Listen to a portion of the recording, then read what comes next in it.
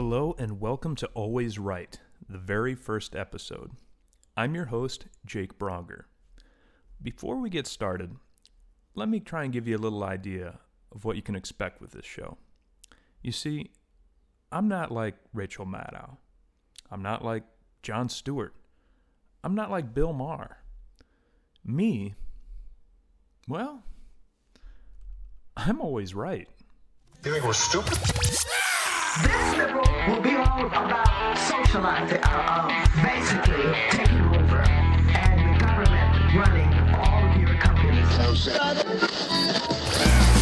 Let me tell you something. If you got a business, you didn't build that. Somebody else made that happen.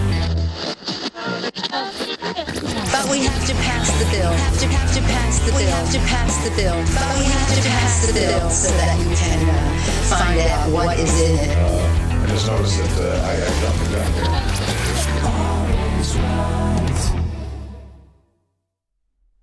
Taking a look at the news this last week, we had disgraced and, now former Governor Eliot Spitzer of New York announced that he and his wife are ending their marriage.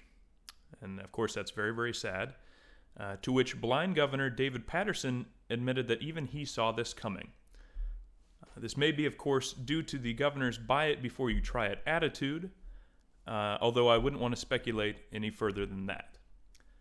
Coming out of the LA Times this last week, a question asked, can the eyes of photographed crime victims help authorities spot their victimizers?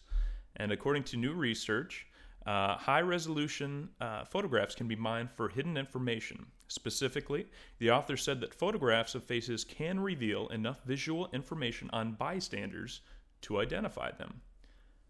Now, personally, I'm not so sure if this is something the NSA wants to start using, as most people will recognize that it was Obama who stole their insurance.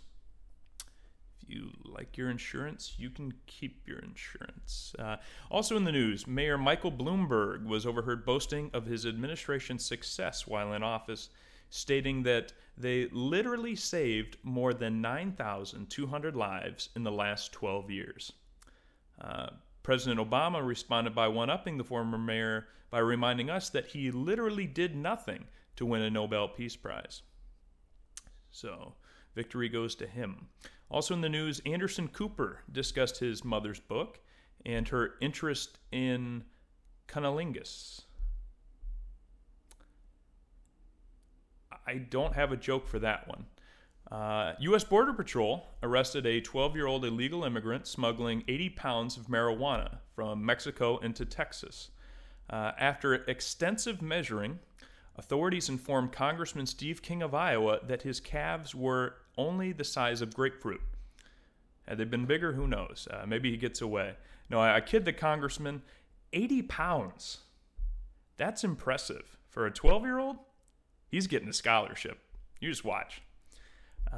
First Lady Michelle Obama will be turning the big 5-0 next month. She'll be turning 50 years old. And early happy birthday to her. According to the Chicago Tribune, guests for her party are being told to wear comfortable shoes, eat before they go, and practice their dance moves. Now, who's invited and who will entertain remain under wraps. However, Hall of Fame basketball player Patrick Ewing said he wouldn't miss his twin sister's birthday for the world. That's sweet. Family's important. In international news, Saudi officials upset with the Obama administration's handling of the nuclear Iran situation have stated that they've been stabbed in the back by Obama. Interesting, the same member, the spokesperson from the Saudi royal family, also said had they just instead had their hands cut off, they would understand, as they did steal some White House pens during the last visit. Interesting news coming up for 2016. 3 new polls show that Governor Chris Christie and Hillary Clinton are in a statistical tie if elections were held today. To which one Hillary Clinton spokesperson commented in frustration, "Who does she have to eat to get a bump here?" Good question. And, of course, good news broke out just a couple of days ago that A&E will allow for Papa Phil to stay with the program Duck Dynasty. Of course, President Obama sent chills everywhere when he released the following statement: If you like your Duck Dynasty, you can keep your Phil Robertson. Okay, we got a great rest of the show for you today. We have State Representative Don Pettengale of Iowa here to talk about the goings-on in the swing state, and also a couple of experts here to talk about the potential culture war that is the Duck Dynasty debacle and how that became so popular on both sides of the aisle. Stick around. This episode of Always Right could have been sponsored by Sam Adams Beer, because I drink it and they're still not paying me for it. All right, now we're here with State Representative Don Pettengale, who's currently serving out her 5th term in the State House. And there was a reason why I chose Don to be a part of our first episode of Always Right, besides the fact that I know she is a rock star for the folks in Benton and Iowa County, but she's part of a swing state, and in Des Moines, it's also a split government with a Republican House, a Democratic Senate, and a Republican governorship, and somehow they make it work. And so, Don, first off, thanks for being a part of the very first show of Always Right. I'm really proud you asked me. Happy New Year. Happy New Year. Well, let's just jump right in, because I think something that not everybody knows about you that is really interesting to me is that you were elected to the Iowa State House in 2004 as a Democrat, and after a few years, you changed party affiliation to the Republican Party. Could you tell us why that is? In 2007, the Democrats took the House, the Senate, and the governorship, and a lot of the special interest groups that may have been more extreme started pushing their agendas, and some of them just didn't fit with my district, which is a rural conservative district, even though there are good Democrats in the district. They're mainly fiscally conservative and socially conservative. So some of the fringe things that was happening didn't really fit with my district, and I was trying to hold the line there. The specific issue that made me decide to change was Iowa's right to work.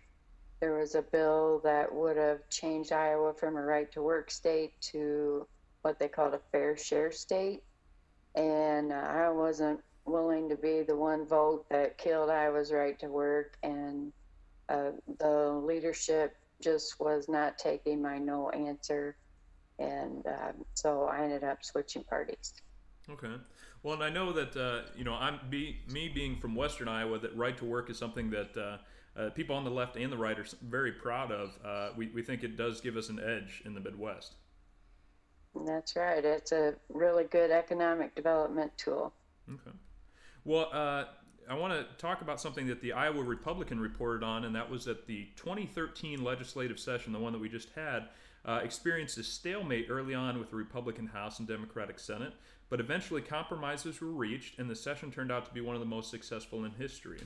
Now, we have a split government here in Washington, D.C. What can they learn from Iowa's example? How are you guys able to make things work? We do look at D.C. In a way that we think we could give them some answers. So appreciate you asking me this. A lot of times I think it's because we don't question the motives of each other. In our House and Senate ethics rules, we aren't allowed to question the motives. We look at each person in their district and respect their right to represent their district the way that the people put them there. So when we come across different things that, and usually it's not even a Republican Democrat thing, it's more a rural versus urban here in Iowa, and we get along because we can see that someone that represents a college town is going to have a lot different constituency than one that represents a rural area like I have. Okay. And well, and I think that is something that does get lost in translation a little bit in Washington D.C. is that they're not everybody's being treated with respect. And yeah, I mean, for example, I've got friends on the left and the right, and although I might disagree with some of my friends on the left, I think that they have very sincere ideas, and some of them work, not all of them. And but I'm going to always treat them with respect, because there's no party has the monopoly on good ideas. Well, we started out with, you start out and you state your stand, and so everyone knows what's on the table. And then as the session goes along and we have argument, we're like a big family. We have arguments, and but at the end we know that we're there for Iowa. Mm-hmm. And we're going to make things happen for Iowa. And you may have to let go of something. You could lessen your stand on something. And that's pretty much the way we operate. At the end, we do our job. Okay. Well, tell me about this upcoming session, 2014. What are some of the kind of policy goals that you have set forth? Well, we're really excited. We're the good news state, actually. A couple years ago, we started the Taxpayer Trust Fund, and that was for income taxes and sales taxes that came in that were greater than what we budgeted in the prior year. We send the money back. We created this fund, and so rather than just keeping it and spending it, we will get it back to the people. Mm-hmm. Well, the last 3 years we've collected quite a bit more than we budgeted, and we've met the needs of our people, so it's not like we're cutting necessary services. Mm-hmm. So we're looking forward to some income tax reform this year, and we're floating some balloons up to see how that's going to go with the people. And initially there was a lot of people that said just keep the money, but every time that we kept money, it just increased the budget from one year to the next, and it's been pretty successful the way we're working it. And so I'm hoping that we get some good income tax reform done and get more money back into the pockets of the people here in the state, and they can spend it how they want, and just keep our economy going. Okay. Well, great. Well, I also wanted to talk to you a little bit about this charity that you work with, and talking about taking care of people with some necessary services. And I feel like the left too often uses a tax that conservatives don't care about people, and you've done an amazing job representing the Fill the Plate Telethon. You've really been the champion with the Heritage Area Agency on Aging. Say that 5 times fast. But last year, the group provided over 388,000 home-delivered meals to low-income seniors in Lynn County, Johnson County, Benton County, Cedar County, Jones County, Johnson County, Iowa County, and Washington County. Could you talk a little bit? You got me involved. I did what I could. Could you talk to the other listeners? Let them know how they can get more involved as well. Well, when you're talking about the federal government, the reason why we had to get involved was because the funding had been the same for 16 years. And this was our Meals on Wheels, so your most vulnerable population of people that can't get out of their house, and they've served their communities their whole life. And also the senior dining sites. So when we saw 83,000 meals were going to be cut because 16 years, the same dollars coming in, of course, prices and transportation costs have risen quite a bit in that amount of time. So it's not like you can have a steak fry to take care of the problem. So I had this idea of having a telethon, and went around and begged our KCRG, which is an awesome TV station. They gave us 5 hours of airtime, all their producers, their equipment, and then we got talent and tons of volunteers, and lined up the phone bank with firemen and policemen and soldiers and legislators and different sponsors, and it turned out to be a lot of fun. And so now this is our second year, and we've raised about $270,000. Wow. Which at $5 a meal, we've filled some plates. Right. But we still have a very big need.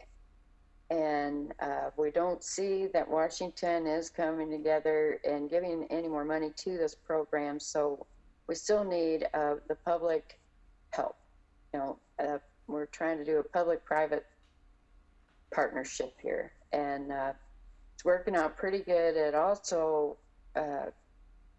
brought out some of the needs for volunteers, just created a lot of awareness of what the challenges are of these people. So I appreciate you giving me a chance to bring it up. Well, and how can people? Where do they have to look for online to find out where they can start donating money?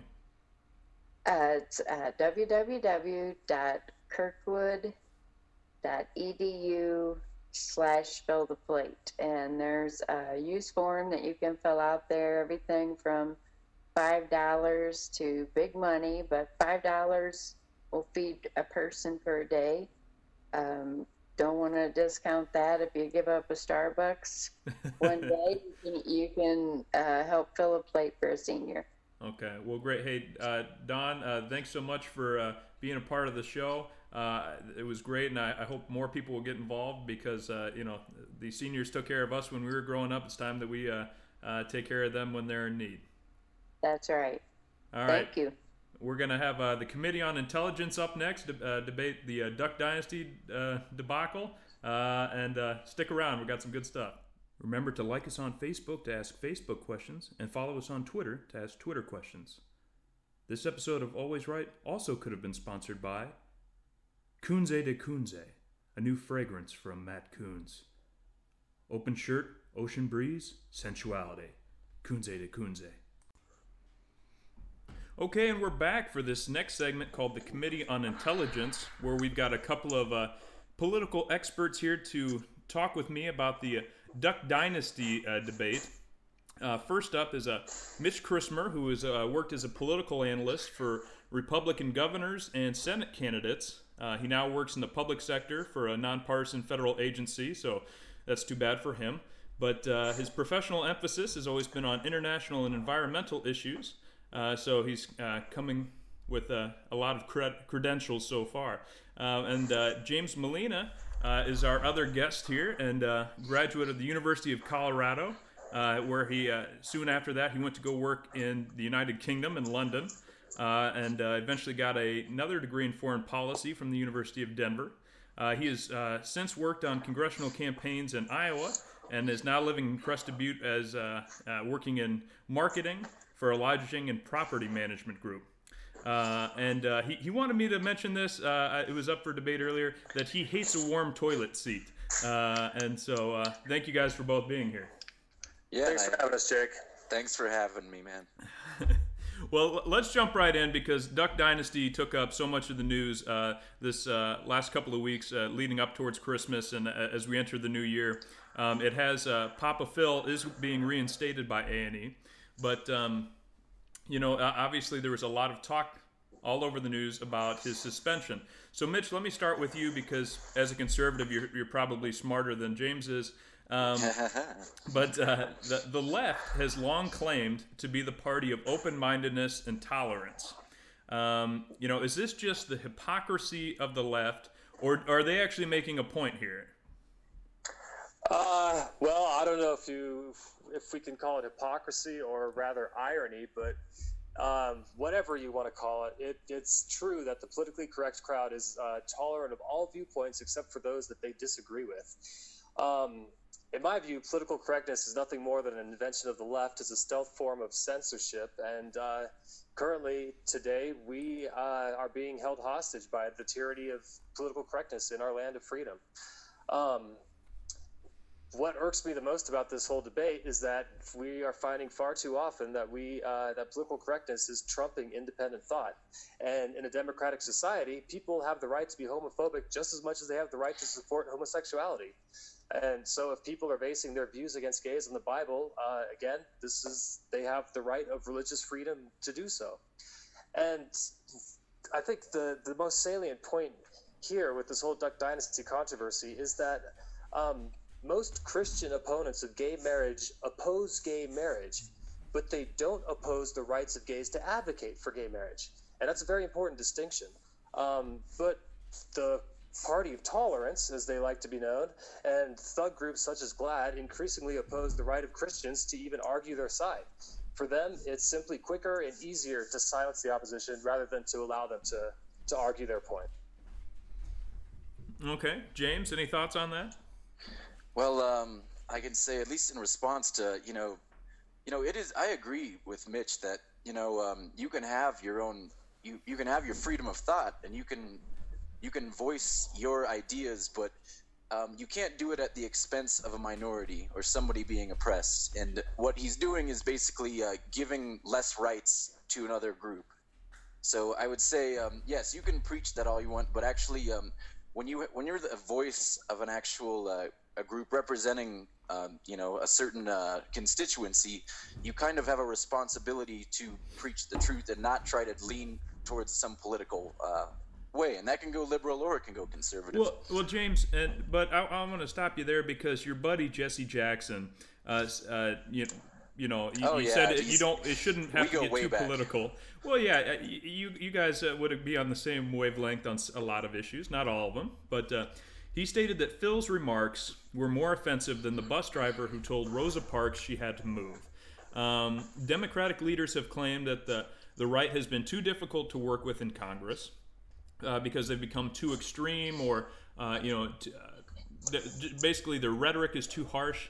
I think it's kind of hard to work with people, though, when they're saying that you are worse than the bus driver who told Rosa Parks she had to move. When you talk about what your personal religious beliefs are. Are Democrats doing themselves any favors when their leaders, like Jesse Jackson, are coming out and saying these things? Well, I, for one, can't speak to Jesse Jackson as one of my points of influence, one of my points of authority. I would lean more towards a Fareed Zakaria type myself, personally. But the fact is, when Jesse Jackson did say that, we're also ignoring the fact that this Phil guy, Phil Robertson, he didn't even mention the fact that, actually what Phil said was that he also said that he never saw African Americans mistreated while growing up in Louisiana. And he's an older guy. He grew up pre-civil rights here. And he also said the Nazis just needed Jesus. Now, those three things taken together, that's a mouthful of controversy right there. And sure, Jesse Jackson hasn't been in the spotlight for a while, so I think he decided, just like have Reverend Al Sharpton does it, to say something really inflammatory that's going to get people riled up and on his side, and keep those donations coming in. But the fact is, to me, it's not really a Democrat or Republican issue, really. It's a media issue. It's that we glorify these reality TV stars and give them more thought credit than they deserve. We should question, why is he an authority on anything? Why are we caring about this? Why are we making a big deal out of this? And of course, I know you'll retort that we do this the other way too. But the fact is, it's kind of silly how much we overblow it. But the fact is, Democrats, most Democrats aren't really saying much about this. You can say Jesse Jackson and apply it to all Democrats, but most aren't saying inflammatory things like that Rosa Parks, that the comment was more offensive than Rosa Parks being told she had to move. And the fact is, when Republicans, say our number one goal is for Obama to fail so he doesn't get reelected, that's the exact kind of inflammatory stuff that clogs our political system as well. So it really goes both ways here. Okay. But I think, though, when you're looking, and James, this is just in response to that point, is that sure. You have Republican leaders responding to policy choices from the left by saying, I hope that they don't succeed, because I think it's going to be bad for the country. And then these are simple nominations that could have gone through very quickly. Yet hold on now. Hold on. 6 months. Hold on. See, my point is the Republican leaders are usually, oftentimes, I guess I should say, responding to policy decisions from the White House or the Democrats in the Senate, whereas Jesse Jackson, who is arguably a figurehead in your party, much the same as Sarah Palin gets, in the press for her comments as well. I would give you that. Yeah, exactly. Jesse Jackson is responding not to a policy decisions from the U.S. House of Representatives Republican leadership, but from a reality TV star. And they're just, it seems to me the Democratic leaders are so scared of people actually speaking what they want to, just basically using their free speech, saying how they feel, yeah, and well, if it's different than them. Especially this topic in particular is one of those that the line has been drawn. This is where you might mention, or you've mentioned the culture war here, where once you have one view one way or the other, whether you're against gay marriage or you're pro-gay marriage, right away you're labeled along party lines based on that view. Okay. Another question for you both. President Obama did his best to try and stay out of the issue, stating to media that he does watch the show, but you could clearly tell that he wasn't going to try and get too involved past that. He's had a beer summit in the past. Should he have had a beer summit with Phil Robertson and GLAAD is, I guess, one of my questions. I mean, he's put himself into the spotlight on several other cultural issues. During the trial on the shooting of Trayvon Martin, he came out and said, well, if I had a son, he would have looked like Trayvon. In 2009, he said very similar, perhaps not as crass, but similar ideas on his thoughts on gay marriage in 2009 that Phil Robertson has just said. So should President Obama, should he have gotten more involved? Or is, just getting involved with reality TV just not his bag?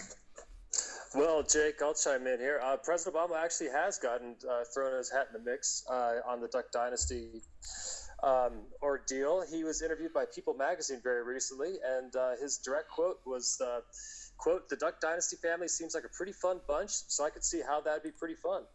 And that was how his response. Wow. That's getting pretty involved, yes.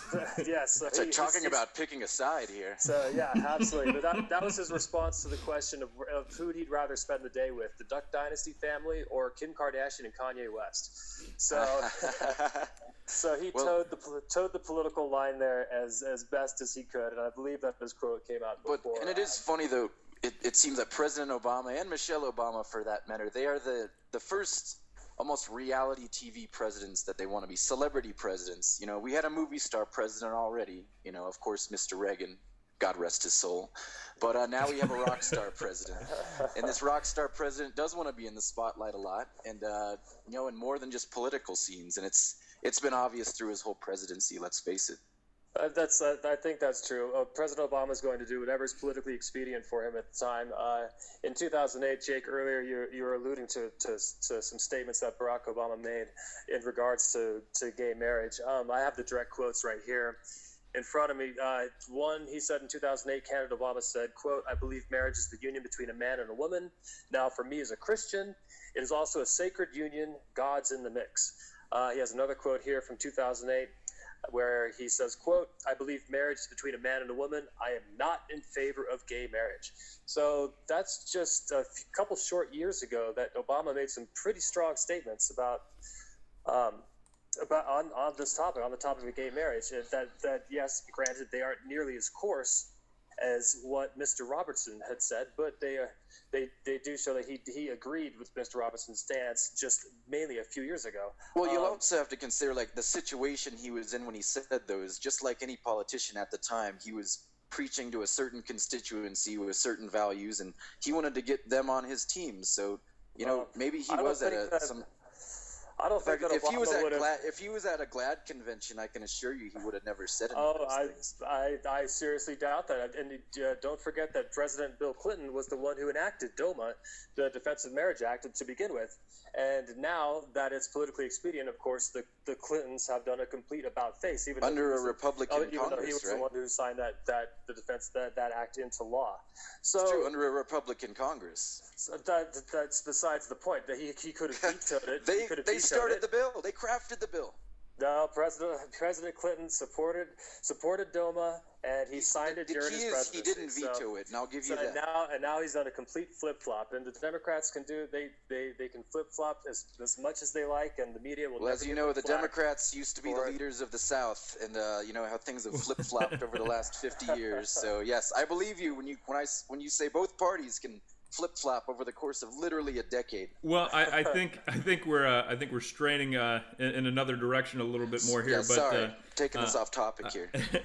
But I do think this is an interesting time when during the Democratic convention, you remember they were discussing keeping God in their platform, and there was a lot of controversy about. A lot of people were shouting that it should not be included, and obviously they continue to keep the rule that God is included in their platform. Is this part of the culture war? I mean, is this kind of a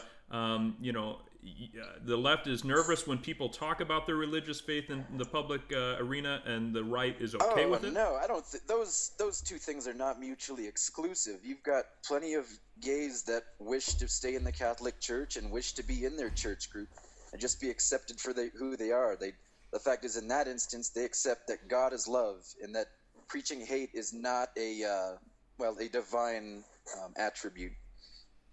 Okay. Yeah, and if you go back and listen and actually read the rest of Phil Robertson's quote, besides just the part that was picked up on in the media, he espouses pretty much exactly that same point. I believe. Okay. I believe he said, "quote Who am I?" The same thing that the Pope said in his acceptance, essentially of homosexual gay rights. The Pope himself said, "Who am I to judge?" And Phil Robertson said the same thing, basically. Mm-hmm. So, well, I guess, but you know. And yet, Jesse Jackson still believes he might as well just be the bus driver taking Rosa Parks somewhere. Well, I want to thank you both guys for coming on. It was an interesting topic, and we'll both hopefully have you guys back again. This has been the very first episode, again, of Always Right. Stick with us. I think you guys are going to like the rest of the program as we keep rolling it out each week. And Mitch, James, thanks, guys, for coming by. Hey, thanks a lot, Jake. Look forward to many more discussions.